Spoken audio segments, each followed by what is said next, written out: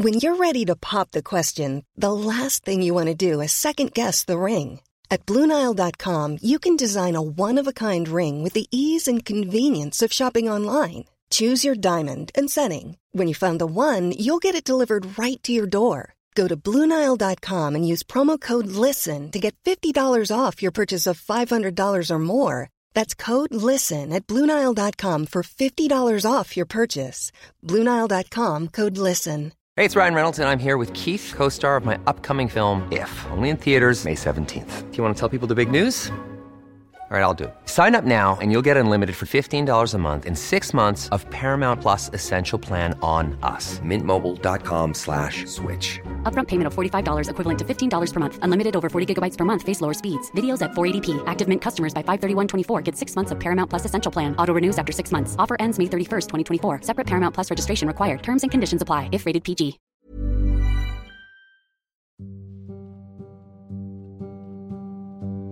What can we learn about finding our path from a lion tracker? Well, it turns out quite a lot.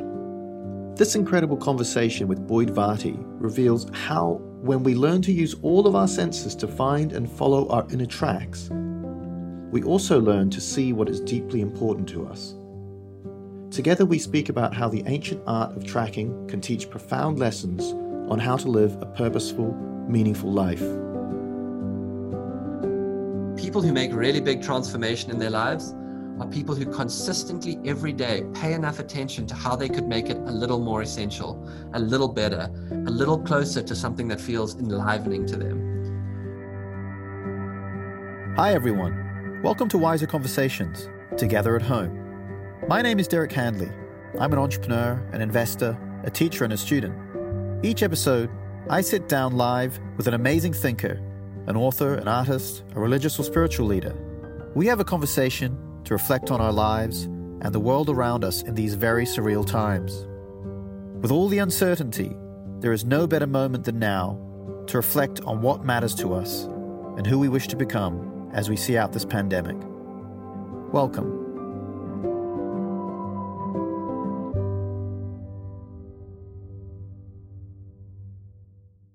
My life came together at the confluence of two very interesting things.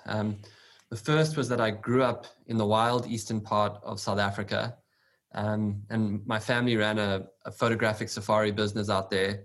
And from the time that I was very young, I was apprenticed by some of the best Shangaan trackers in the world. And so from the time I was small, I was hours and hours out in the wilderness learning how you follow the faint trail of an animal. And that system went into me very deeply. And then later in my life, when I was in my early 20s, I went through a period of extreme, what I would think of as inner disconnection. I was terribly depressed for a while. I was suffering from anxiety. And I started, luckily through an encounter with a mentor, I started the process of coming back to life, of finding what actually brought me to life, of what I now think of as finding the track of your life. And as I started that process of inner work, I started to see how all of those hours with the trackers as a child had given me a set of tools, and the way that you went about finding the track of your own life and the way that you went about following the tracks of an animal, there were similarities. And I started to see that the mentality of the tracker could teach us how to move forward towards something very undefined. And so I became a tracker of animals, and then I became a tracker of the track of one's life. And so those were the sort of two structures. And it was phenomenal. As I started to do my own personal work, I started to think of the trackers who I'd grown up with, and I started to think of their approach, and I started to see the systems that they used, and I started to see them in a totally different light. And what would you say it means to be a tracker? What's amazing is that the trackers through all fields of life, but if you spend time with the trackers, basically what you discover is that they are someone who has taught themselves to be able to follow something that very few other people can see and are aware of. And to be a tracker is to understand that there is information all around us, but we have to teach ourselves to attune to it, to follow it. So, one of the things that trackers do, for example, is they call it developing track awareness. So when I was a little kid, my teacher was a man by the name of Renia Simhlongo. He would take me to a game path, a path where animals move between waterhole and clearing. And he would say to me, go walk down this path and come back and tell me the tracks you see. I would walk down the path and I would come back and I would say to him, I could see where a herd of impala have walked down here. And he would look at me skeptically and then he would say in Shangaan, Mfan, fambuya lam gutafut. He'd say, young boy, go look again. And I'd walk back down the path. And this time I would see where under the tracks of the impala was the tracks of where a hippo had walked and the impala had walked over it. Then you would see the faint tracks of where a leopard had walked. Then you would see where an owl had swooped down during the night and his wing had touched the ground. And every time you walked down that path, there was more information there, but you had to teach yourself to see it. And when my mentor walked down the path, he saw infinitely more than I saw. And that idea, when I got into the process of when you arrive at a place in your life where you say, I'm stuck. I don't know what calls me forward. I don't know what brings me to life. I don't know what I want to do. That idea that from that moment, there is information in your life. There is scores of information, but you have to teach yourself to see it. You have to start to attune yourself. When I started coaching people in the personal development and transformational space, that just became incredibly important idea. That wherever you are, at any juncture where you feel stuck, there is information, but you have to now tune to it. Do you think, I get the sense that at the moment, in many places, we are almost desensitized. Like we've gotten so out of tune with being able to pick up those signals or even know that they're signals. Yeah, one of the ways to think about it, one is we have to become desensitized from an environment that is bombarding us with more and more information. But one of the things that starts to happen is there is also a disconnection from a kind of internal sense. So if you might think of it like this, like, let me say that inside of you, there is a wild part of you, what I would call your wild self. Your wild self you were born with. It has a sense of your mission. It knows your purpose. You could think of it as your essence, your most essential nature, and that is inside of you. Overlaying that wild self then comes your social self.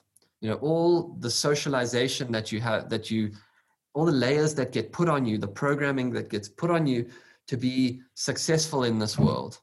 Now having a social self is not bad because we do live in society. But the problem is that most of us have become so heavily socialized that we have totally lost disconnection from that more essential wild place in us. And we're doing all the things that society tells us to do, that society tells us if we do these things, we'll achieve success, we'll feel happy if we attain these things. And what we quickly realize is that those ideals are not actually what we're looking for. We're looking for something that brings us to life. We're looking for something that expands us. And so the art of the tracker is to start to attune your attention and to start to teach yourself to see and experience the places that expand you, the places that make you feel alive, the things that make you forget about time, because the things that you're naturally curious about, because those are the things that are pulling you to a more essential place. The culture presents you with these ideals, right? And the ideals are that they operate in two ways. One, they say that if you achieve these ideals, then you'll be happy. And normally one of two things happens. Either you achieve them and you realize, well, that's not it. And you only need to coach your first couple of incredibly successful, millionaires and billionaires to realize, okay, the culture says if you attain that peak, then you'll be happy, and it doesn't. Or where it leaves you is constantly feeling like you've never quite made it, in a state of constant comparison. And it's important for people to know that feeling of like, okay, I've achieved it and it leaves me empty, or the feeling of I've never quite achieved it, that is how the structure of our culture is designed.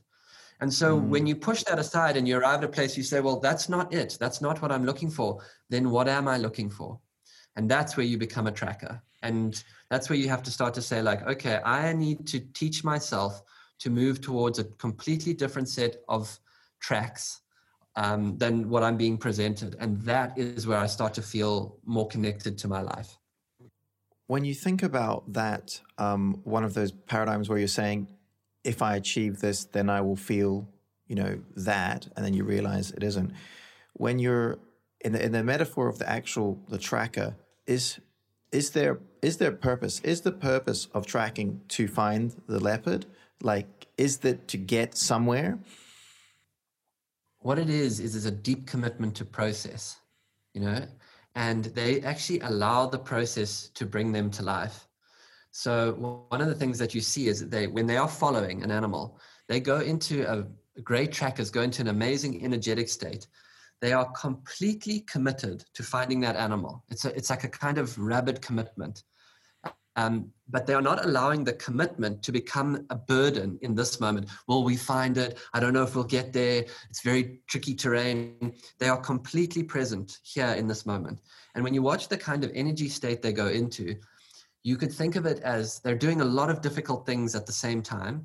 They're seeing very faint imprints of the track. They're waypointing off trees up ahead of them to get a vector of how the animal might be moving. They're telling the story of what that animal's mood is by seeing how the cadence of the tracks land. They're doing all of those things. They're shifting subtly. They're tuning into calls of birds. They're listening for alarm calls. And when you watch them, they're almost in a kind of state of play. And they are giving themselves totally to a state of discovery. And so what I would say is that in the discovery of essence in our life, in the discovery of our track of our life, it is never going to be a fixed destination. It is a way of living in constant creative response to life, making small adjustments towards more aliveness, constantly imagining, constantly shifting. And in that state, it's a very fluid, open state, and it requires, what it most fundamentally requires is presence day to day, to be able to get in tune with that thing and live on that sort of very unique track inside of you. It sounds like, it sounds like bliss. It sounds like the holy grail, to be able to hold at the same time the idea of something that you're pursuing and not giving up, that, you're going after something, because you're not giving up on all goals or things, but you're really doing it in a sense of continual presence, as you say, right? Like continual presence of reaction to what's happening in the moment. And I think that state of play where you're trying to balance both of those is super challenging for, people in the day-to-day. It's incredibly challenging. And that's why mostly when people come to inner work, when they arrive at a place where they want to live more essentially, it's usually because they've either achieved those ideals and that they realize it's not it, or they arrive, or there's a catalytic event in their life, like something has happened that what you thought you were and what you were, you get divorced, you leave your job, all of this identity that you had is now shifting. And so people arrive at that moment in their life when they want to live more essentially. Something happens. Maybe there's just nothing calling them. They just realize, like, I'm in my life, but nothing is actually speaking to me. And strangely, I always think of that as a very important beginning of the journey. Another thing that happens is you have no idea what you're looking for, and amazingly, people come to me, they say, I'm looking for something. I want to create more meaning, more purpose, but I don't know how to begin. And that itself is the beginning. Because there's just something that happens when you switch your attention on and say, what I've been doing, that time has passed. I'm looking for something now. And you start to pay attention again in your own life and wake up again in your own life. It starts to show you. You start to realize you actually do know how to move forward, but it requires that constant attention.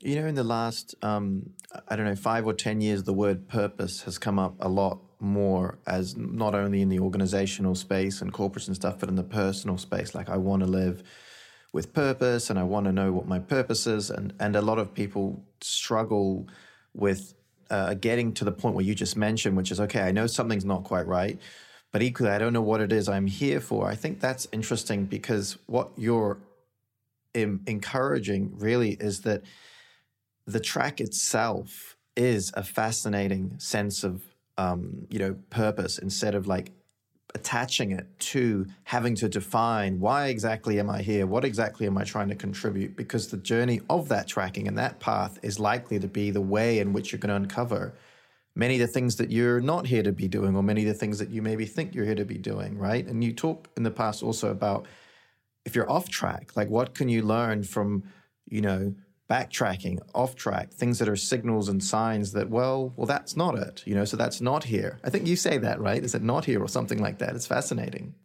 Well, one of the things that you see with the trackers is when they lose the track, they do a couple of interesting things. And it's very important to know that losing the track is part of tracking. Anytime, even with incredibly good trackers, when you're with them, they lose the track from time to time. And when they lose the track, they'll do two things. The one is they'll go back to when they were last clearly on track. And so you might ask yourself, when was the last time in my life, if you were in a transformational process, when is the last time I felt really on track? What was I doing? How did it feel? Like, what was the feeling of that time that said in my body, that's the feeling of being on track? Who was I with? Who were the people? And so you can start to, show yourself there, some of those, the way that essential nature, that track of your life speaks to you. The other thing that you might do is just start trying things. If you watch the trackers, they cut up ahead, they look on an open game path. They'll walk a half circle, checking if any tracks cross. They look on any open ground.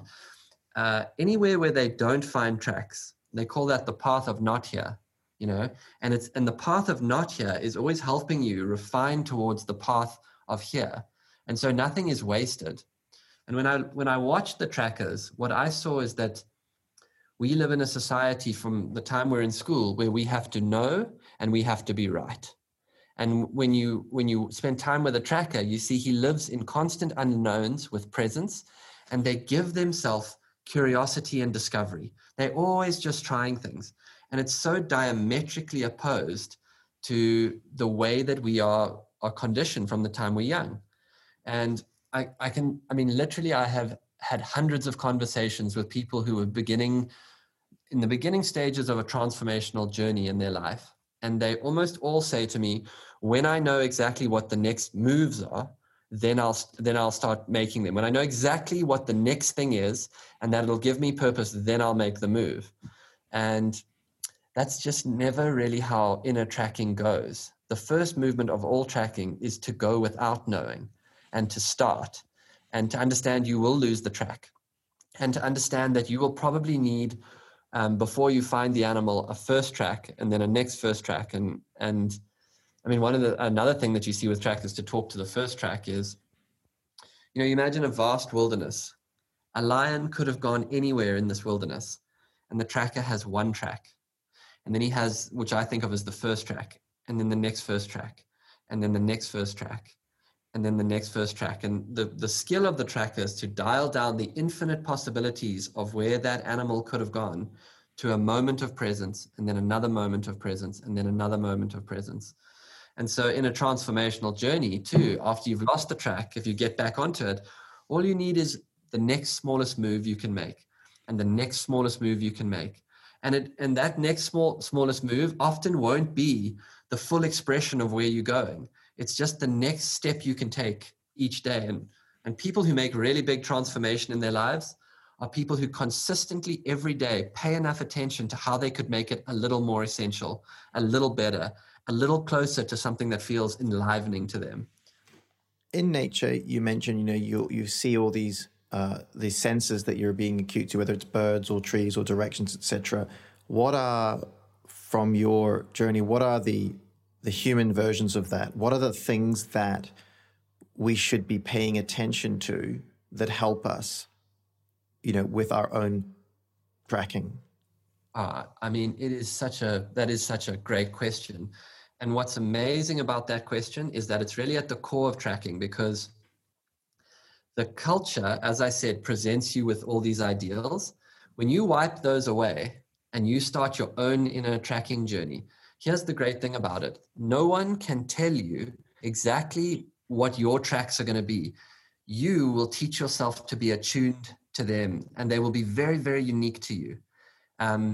But there are definitely some things we can that help us along the way to that. One is attuning to what you are naturally curious about. And you know what? You actually have to slow down and catch yourself being curious. If you're super busy, if you're moving really fast, we miss the things we're naturally curious about.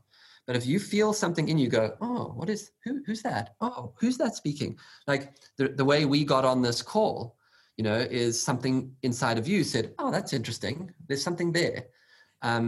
So we will be curious, naturally curious about the things that are essential to us. That's one. So start paying attention to what grabs your curiosity and follow your curiosity. It will take you to your essential self. Another thing that I would say is we have to get out of the head and we have to become attuned a little more to the body. The body is like the wildest thing we have. And so you have to start paying attention to what makes you feel almost like energetically expansive in the body, what they call somatics in psychology. But, if you ever had that experience where you're sitting across the table from someone and they start to talk and you feel yourself go like leaning forward in your chair, your body literally starts to do things that your mind is not attuned to. And you feel something in you going like, you, this person, something about what they're saying right now is resonating with me. People who you feel really energized around something, it's not them per se, but something about that is lighting me up. So those are things that we can start to pay attention to. What grabs our curiosity? What makes us feel expansive in the body? What makes us feel compressed? Because that's the path of nausea. Like if we notice actually through the day, the people, activities, things that actually make us feel drained of energy, make our body feel, that's going to start to tell us, these things they're not feeding us. They're not bringing us to life. So those are like immediately a couple of places to start. And you have to trust that wild thing inside of you, it knows. So it will naturally attune to where there's energy. But you have to be present enough to actually catch that. When you walk out of an interaction, you will feel that energize me or that completely drain me. And that starts to, just that awareness will start to give you a sense. You might see images of things that are like, ooh, whatever's going on there, but you have to be present enough to catch it. How can you build a greater sensitivity to just being aware? You have to have a stillness practice of some kind. And you can design that architecture for yourself in any way, but that kind of attention, it has to come out of stillness. And one of the things that happens too is when you start to touch the track of your life, the thing that really calls you, there's like a natural reverence that comes there. And reverence cannot happen at high speed. So what I would say is you have to practice stillness. You have to slow down a little bit in this process. If you arrive at a juncture where you say, I'm on a process of transformation now, I want to let a wilder part of myself come through, a more essential part. You got to start there. And the other strange thing is, if you can identify, there are two things in my mind that keep us out of presence, because obviously presence is required to live like this. The one is roles. So the role you have taken, I'm the CEO, I'm the head of the house, I'm the provider, I'm the caretaker, that role itself can become constructive, and we're just living in the role, all the rules about how we think we have to show up. That's going to take us out of presence. So you have to identify a role that is holding you. This is what makes me valuable. The other thing is trauma. Things, and I think of trauma as things that happened that shouldn't have happened, that froze us a little bit, or things that should have happened that didn't. Those are the sort of two sides of it. So things that and both of those make us a little bit frozen. So, like for example, if what's going to keep you out of a transformational process is, maybe your father decided to give up his job and go on an entrepreneurial journey. And as a result of that, things didn't work out. And so you grew up in a house where there was tremendous financial pressure. So anytime you arrive at a juncture where you want to be present with yourself and try something, that old fear comes up from a different time into your life. So these are some of the dynamics of these processes. But I would say get still, slow down, and and say to yourself, I am now tracking. I'm tuning myself to things that grab me more deeply. And then the fourth thing again is use your body. Let your body tell you. Try and get out of the rational ideas of how I should do this and just notice for a while. You don't even have to do anything about it. Just notice what grabs you, what opens you, what enlivens you. What about the role of simplicity and complexity? Like, because you can have a super complex life at the moment, lots of different things, lots of moving parts, lots of responsibilities, lots of ideas. I've found that the more nodes, the harder it is sometimes to be present. What do you think about, the role of paring things back? I'll just tell you what I see, having worked with a lot of people who've been in this process. When someone starts to do the process of tracking, and there can be infinite complexity, the complexity is certainly layers and layers and layers that just add to the challenge. And modern life is so complex. But when you start to track, I actually think it will start to take you, something essential starts to take you into simplicity. And it seems to me like people who actually start to touch really authentic places, there's a natural movement towards simplicity. There's an almost instant, when you start to touch an authentic place in yourself, people stop wanting more stuff. It's just like stuff. It becomes, you don't want stuff. There's a natural draw towards nature. There's a desire to spend more time in creativity, in the process of creating rather than consuming. And there's an almost inevitable desire to share that comes online. Just by being in the process of starting to pay attention to what's more essential, that starts to come. But I would say if you want to reverse engineer that, if you start to track your life, it will take you into more simplicity, often more depth in certain areas, but more simplicity, not less. The other side of doing that is you will take yourself towards more essentialness if you commit to working out how to make your life more simple. So the reverse engineer of it is like, if it's not a 9 out of 10 or even a 10 out of 10 in my life, it goes. If I can go through, like, let's say I took a week and I lived through it and I just monitored what energized me all through the week.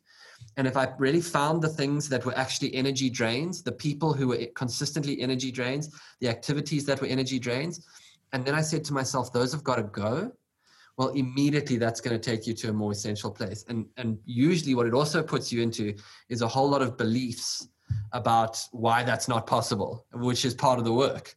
But that's going to take you there, because it's simplicity, and then it's a discipline to maintain it.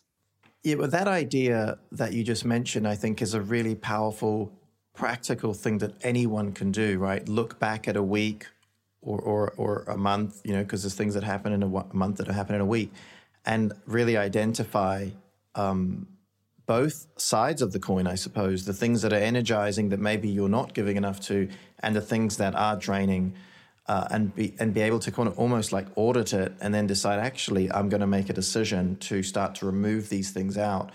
I think it gets challenging if those things are part of a job or part of a vocation or part of something that's linked to other more practical needs, like, an income or something like that. You can't just, we're all jealous of you because you get to live in nature and with nature and deeply connect. Whereas I think in an urban environment, there are a bunch of things that you have to put up with if you're going to choose to live in that environment, right?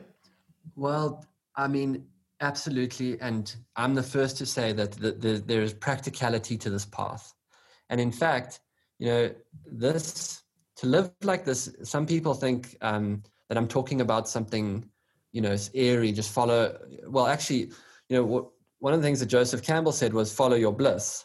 And then people stop the quote there, the sort of bumper sticker quote. They missed the second part that he said, which is follow your bliss. You may never be respected because you won't be any box that the society understands, but you will be in your own life. That's like quite an important piece that people leave out. And what I'm saying is that to live like this is very challenging because there's often no structures as you start to move towards your medicine way, your essential way. But, almost everyone when they start says, well, I would do that if I could, but I can't. I have financial pressures. Everyone has these incredible financial pressures. I have responsibility pressures. But what is important to know is that there are places when those are true, but if you've coached enough people, you also find places where those are beliefs we've had for a long time. Like, if I just started living more essentially, I wouldn't make money. Mm-hmm. And when we start to navigate with more fluidity, we start to see, well, there's a lot of changes I could make right now that could make it like infinitely better. But I actually have to be alive to wanting to work out how to do that. And then when we start to run into the big ones around our personal religion, around, money, income, those are big barriers, but also, and sometimes it's 100% true. And other times when it comes to the money one, that is a place where we have deeply embedded beliefs about what would happen if I started going after this other thing that's calling me. What I'm saying is it's a place where we must explore, because we must explore our beliefs. To separate what's a belief from what's a reality. And there's a question around that, which is, when you're coaching or working with people, it's related, but it's around like the destination. If it's not clear that the destination is crystal clear to them, but you're encouraging to just walk the track or walk the path, that must be deeply uncomfortable or anxiety inducing for quite a certain type of, a lot of people will be like, well, no, I need to know where I'm going. I'm not just going to, walk the path. And how do you work through that and get people to move into that space without that kind of discomfort or fear, or at least push through it? Yeah, well, look, the first thing is that it is uncomfortable. That is, transformational processes are uncomfortable because we're leaving the known, we're leaving the known, we're leaving the safe, we're leaving an identity. Sometimes we're leaving like a literal career where we're secure, and we're going into the unknown. We're starting a process. So almost the first is realizing that the anxiety is okay. It's part of transformation, and not knowing is okay. Like that's going to be a big part of this process, is not knowing for a while. And then we have to be dynamic with it. So we don't have to do it all at once. We can, and the reason I'm so big on the first track is like, what are small changes we can make consistently that don't scare us too much, but start to show us that, we can be architects in this life. We can be creators. We can make small differences, and it can be dynamic. Sometimes a sense of where we are going does emerge, but very quickly, what I find people are looking for is to live creatively in the process with themselves. And so that actually becomes the thing that brings them to life. And maybe they don't immediately resign from their job. They start doing other things. They start noticing other things. There's a practical way of bridging from one identity, from one life to another. But these models are not offered to us in the society. No transformational models are offered to us in society. No models are offered for us for personal change. So we are really the architects of this. There's no ceremonial spaces. All of these things are a big challenge, and that's why the meaning becomes stripped out of life. What does that mean to you, that word ceremony? Ceremony is where we come together to remember to remember. And if you go into ceremonial spaces, what you find is it's like a place where you step out of your life into a microcosm of your life, and you gather with people and you share, and in that place you realize that your story is a part of a connected story. Other people are facing similar challenges to you. You realize that your life's journey can support their life's journey, because you realize you have done things that they are still trying to do and work out how to navigate, and they have done things that you are yet to navigate. In a ceremony, there is a structure that naturally forms between different generations. There's a gratitude that comes in a ceremony because you face your fears. You go in there and you actually face the things you are fearful of, the places you are vulnerable, and you share it with people, and they show you that they have been there. They hold it for you, so you're not alone. And what happens is when you do that consistently, you become more humane with yourself. And when you become more humane with yourself, meaning starts to constellate back into your life in very unexpected ways. And just the process of being engaged in that type of process of saying, like, there are places where I have gifts. There are places where I am lost. There are places where I don't know how to move forward. There are places where I know how you should move forward and I can help you there. Just being in that starts to remind us how we were meant to be with each other together. And inevitably, when that starts to happen, we become more essential. Can we build that kind of practice into our everyday lives, or is it something special that we need to architect? Like, how can people listening take what you just said and try that? I think that modern day gatherings are one of the most important things. And the key is to just gather people together and to start to create a space where a deeper question can be asked. And in a way, we're in a ceremony right now because you're gathering people and we're talking about life, and how we think about it, how we approach it. And so people are listening and you're doing it essentially. But I think everywhere, the art form now is to gather with people, light a fire and ask a question. And let people put their experiences around that question into the room. You could just ask, what brings you to life? What are the things that you think froze you in certain places? Where do you experience yourself? What do you experience as your own gifts? Where do you feel you have a lot to contribute? And just that, where do you feel most lost? Just that will start to change the dynamic. We have to remember how to come together again. Otherwise we just end up at cocktail parties, sort of presenting our social selves to each other. So that's the sort of the other side of my work, is to then, light a fire and create gatherings like that. And the reason that I'm really engaged in this, Derek, is like when I was in my early 20s, I was a passionate conservationist and loved nature so much. And my first mentor said to me that the restoration of our relationship with nature will come out of a shift in human consciousness.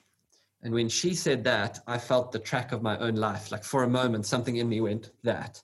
Right. And so that my work in personal development and my work in tracking and my work in ceremony work, it has all been to say that I believe that when we do this work of finding our essential self, of following our path, of tracking our unique medicine way, you might call it, we become a part of working out how to live differently here together. And that feeling, when we touch that place of enough, is a huge gift for nature. That place where you stop wanting stuff and you want your life to constellate around feeling connected, feeling alive, feeling purposeful. So that's like the meta of this work, is you do this work in your own life and inevitably you become someone who lives differently, and that living differently starts to inspire people to different ways of living. What about nature? So nature's obviously played a huge role for you. Not everyone is as connected to nature. Depending on where you live in the world, it's sometimes hard to be more connected. But how important is it, and how much should we go out of our way to make sure we are connecting with nature? I think that things get infinitely better if you leave your devices at home and go outside for at least an hour and a half a day, if you can. That just something starts to change, and now the science is starting to tell us the same thing. Like your nervous system starts reconstellating itself radically quickly because of the soundscape of the natural world. Like immediately your heart rate starts to come down, your body starts going parasympathetic. But there is also something else that happens out there, which is, we were joking about your vegetable garden. When you spend time out there, you start to see that it has a rhythm. It has an intelligence that runs through it. And the more time you spend out there, it becomes impossible to deny that somehow you are a part of that intelligence. And that feeling of being connected to it by realizing that you are of it and it is intelligent beyond description, that starts to change your experience of yourself in fundamental ways. And you don't need a lot of it. You can, anywhere where you can cultivate a little connection to nature, you're gonna start to see that there is like interlocking circles of intelligence there of which you are a part. I love that. We have a question. Are you one of a kind, or are there other people like you who are trackers and now helping people track life? What happens is if you spend time tracking, you become attuned. So I know that there's definitely guys in North America, a guy called Tom Young, a guy called Tom Brown, who understood that when you start to spend a lot of time seeing the connections in the natural world, you start to see that we too are connected, and you can find your harmony within that. So, but Paul Hawken has this idea that right now, the largest social movement, unnamed social movement in the world is underway. And that is millions of individuals around the world feeling that they want to live differently because they care about the natural world. And so I feel that so strongly everywhere I go. There are a group of people who know I'm a part of a big change. And I've always thought that when a lot of people start living differently like this, they will put, consumerism falls away, and you just put a different center to your life. And that center is usually around creating things rather than consuming them, serving, finding a way to serve. And it's inevitably quieter and simpler. And lots and lots of people finding that, I think, is part of the way we shift sort of this strange algorithm that we're in at the moment. And maybe this whole thing we're undergoing collectively around the world is a part of squeezing us through to that other side. People leaving cities, people questioning. Yeah. And such a shared experience we've been in, like no denying that, we are connected. There's just no two ways about it. Yeah. When you talked about trauma earlier, a question around when you work with people and they notice that they are reacting to past trauma and it freezes them or they freeze up, how do you work with them to help them, assist them, encourage them, enable them, equip them to move through that in the moment when they actually are aware enough to know that it's happening? Well, that's the key, because normally what happens is that thing just arises. And it's something that they have been in for so long, or it happened when they were so young that it's just been a part of who they are. And the first movement is to start to say, oh, when that comes up, that's not fundamentally who I am. There is a pattern of response that was formed at a time when I used this pattern of response to protect myself in some way. And that pattern of response is now arising. And just that, to realize that distance and to be able to say, oh, when that pattern responds, I feel my heart rate go up. I feel myself shut down. I want to isolate myself. I would rather, I'd stop thinking about the future. And just that is going to start to change it. So the first thing we always do with trauma is we start to create awareness around the pattern. And we see it first. And the second thing we do is we bring compassion to that pattern. We start to say like, oh, I'm not messed up in some way. I'm noticing that this comes up and it's okay. I developed this pattern for good reason. The next thing that we start to do is we start to create a different outcome to support a different outcome for the pattern. So we say, this thing has come up. It makes me afraid, but I can be compassionate to it now with support. What would be a different outcome? Hey, you know what? I could not isolate myself. I could reach out. I could connect with someone. I could ask for some support because I'm afraid. So I could say to someone who's really good at, in this area of like starting something, okay, could you help me get started? It can be anything, but the key is that we start to change the pattern. And this is why it's very important to do this work together, because we're going to be blind to our own stuff. Now we start to change the pattern. Now we start to create different outcomes. Now, when we do that consistently, we start to make a new channel for ourselves. So that's always the work with trauma, and to map it all the way through and to let it have its own time and process, but to consistently learn to create a different outcome for ourselves that breaks the pattern and reconfigurates something new. I love that. So we've got a little bit more time left, but I think we should hear about one of your more recent adventures, the 40 Days and 40 Nights, and what brought you to do that and what you learned from it. And maybe you can share what it was, the experience. Yeah, sure. So just as lockdowns were starting all over the world, I managed to get back to South Africa. And because of COVID, a whole period of time opened up, and I was able to do something that I've wanted to do for a long time, which is go and live for 40 days and 40 nights alone in the wilderness. And in this case, I was lucky to live up in a tree, on a sort of a platform up in a tree. And the reason I went, Derek, was there are over 40,000 accounts of mystics going into nature. And I've read, about all over the world, at a certain point in someone's journey, they want to go and be alone in nature. And I wanted to know from the inside of that experience why that in every culture you find that. Why do people feel drawn to go and be alone in nature? And I wanted to understand it from the inside. So I went, and what I found there was, the first few days I think of as shedding. You just find yourself dropping tons and tons of that complexity of modern life.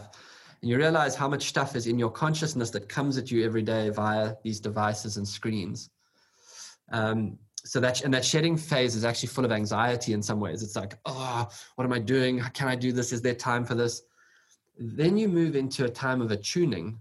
And this was my experience, where you start with a space opens up, a stillness comes into you, and you start to see the natural world in all of its linkages. And that is where you start to see this incredible connectivity running through things. That connectivity brings you into a kind of simplicity. Things become very simple between you and the natural world. And that is where, for me, it was, I started to realize that I am totally of that simple, elegant connectivity. That I am a part of that. I am made by that same frequency, that same current of energy. And I think the mystics went, because once you've gone into nature like that, you just can't deny that there's an incredible intelligence running through everything. That is an infinitely attuned intelligence of which you are a part. And that was my experience. It's been fundamentally altering for me in very, very deep ways. And I think I'll go every year for, maybe not for 6 weeks, but for at least for a month if I can. Wow. And how was it reintegrating? It was strange. Like things like, I remember going to, out there, you're so engaged every day. You're very still. And then there are things that naturally arise. There's like a natural curiosity. You move around a lot. I felt like my body, I slept differently. I ate differently. I gave up my idea of what I thought the experience should be. And I just moved on that track. Like I slept and I was tired. It's a crazy idea. Who does that in modern life? I only ate when I was hungry. If I was curious about something, I went and followed it. And then after the experience, when I was reintegrating, I went to a gym, and I just like walk into this box where after a day of sitting, we go and like throw things around. It was just like, I really thought to myself, like, what are we doing? It's just like, there's little things like that were very strange. Thanks for joining us on Wiser Conversations, Together at Home. If you like what you're hearing, please rate and review it today. And if you haven't already, go on and push subscribe. See you next time.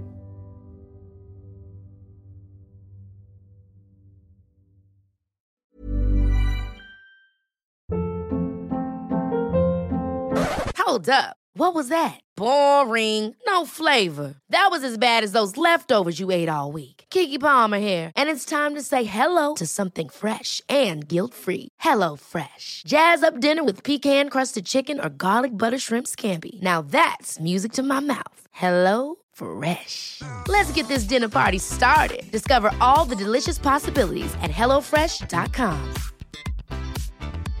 Hey, it's Paige DeSorbo from Giggly Squad. High quality fashion without the price tag. Say hello to Quince.